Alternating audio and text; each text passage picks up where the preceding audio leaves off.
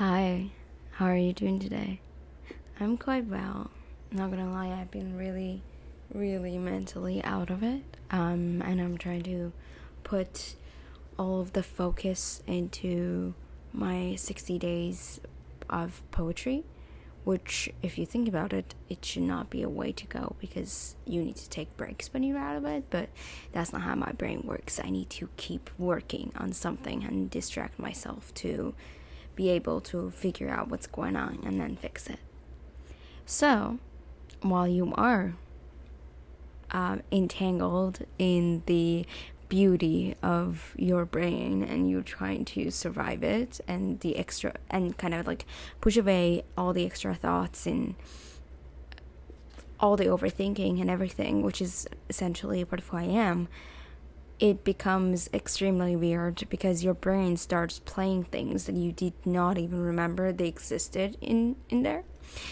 And it literally turns into a movie where there are actually characters sitting in front of your brain and you are literally trying to make so many people happy, and while they're having arguments in your brain and deciding things for you, they're essentially part of you, but you know what I mean. And it's kind of funny because sometimes when you're experiencing grief at the same time as just growing up as a teenager, you don't remember how much of a big impact that grief had on you until you were very grown up.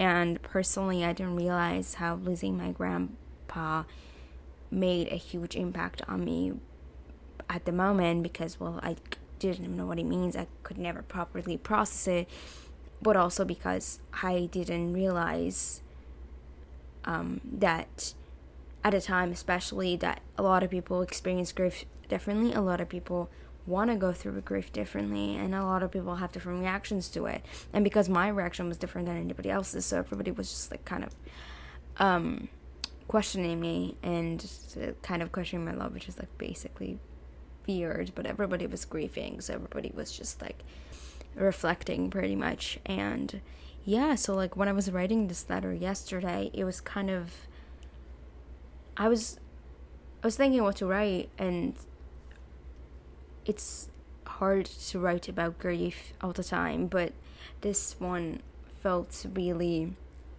special to write because I've been feeling his presence around very strongly recently. I don't know what it is, but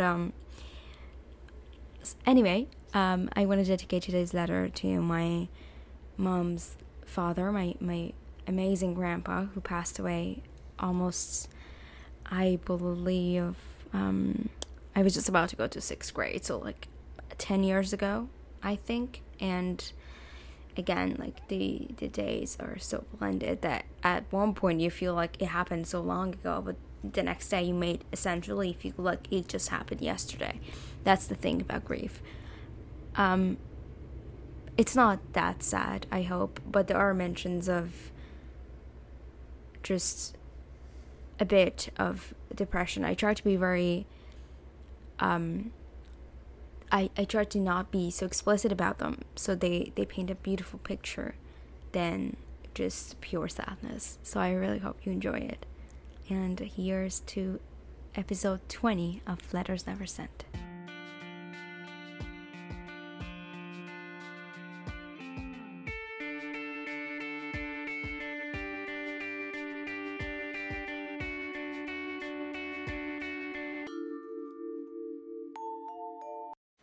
Letter number 20.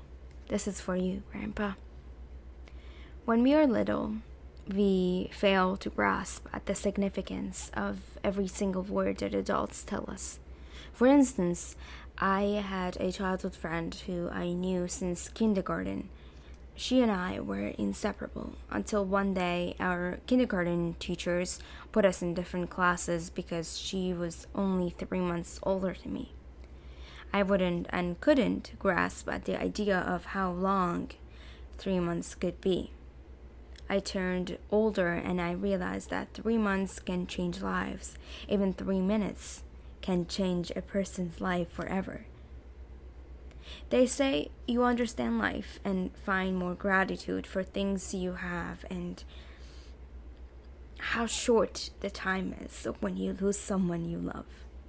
I don't remember crying when we got the call.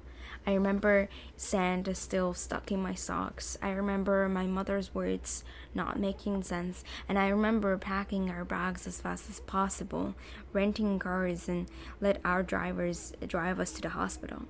I never saw your face after.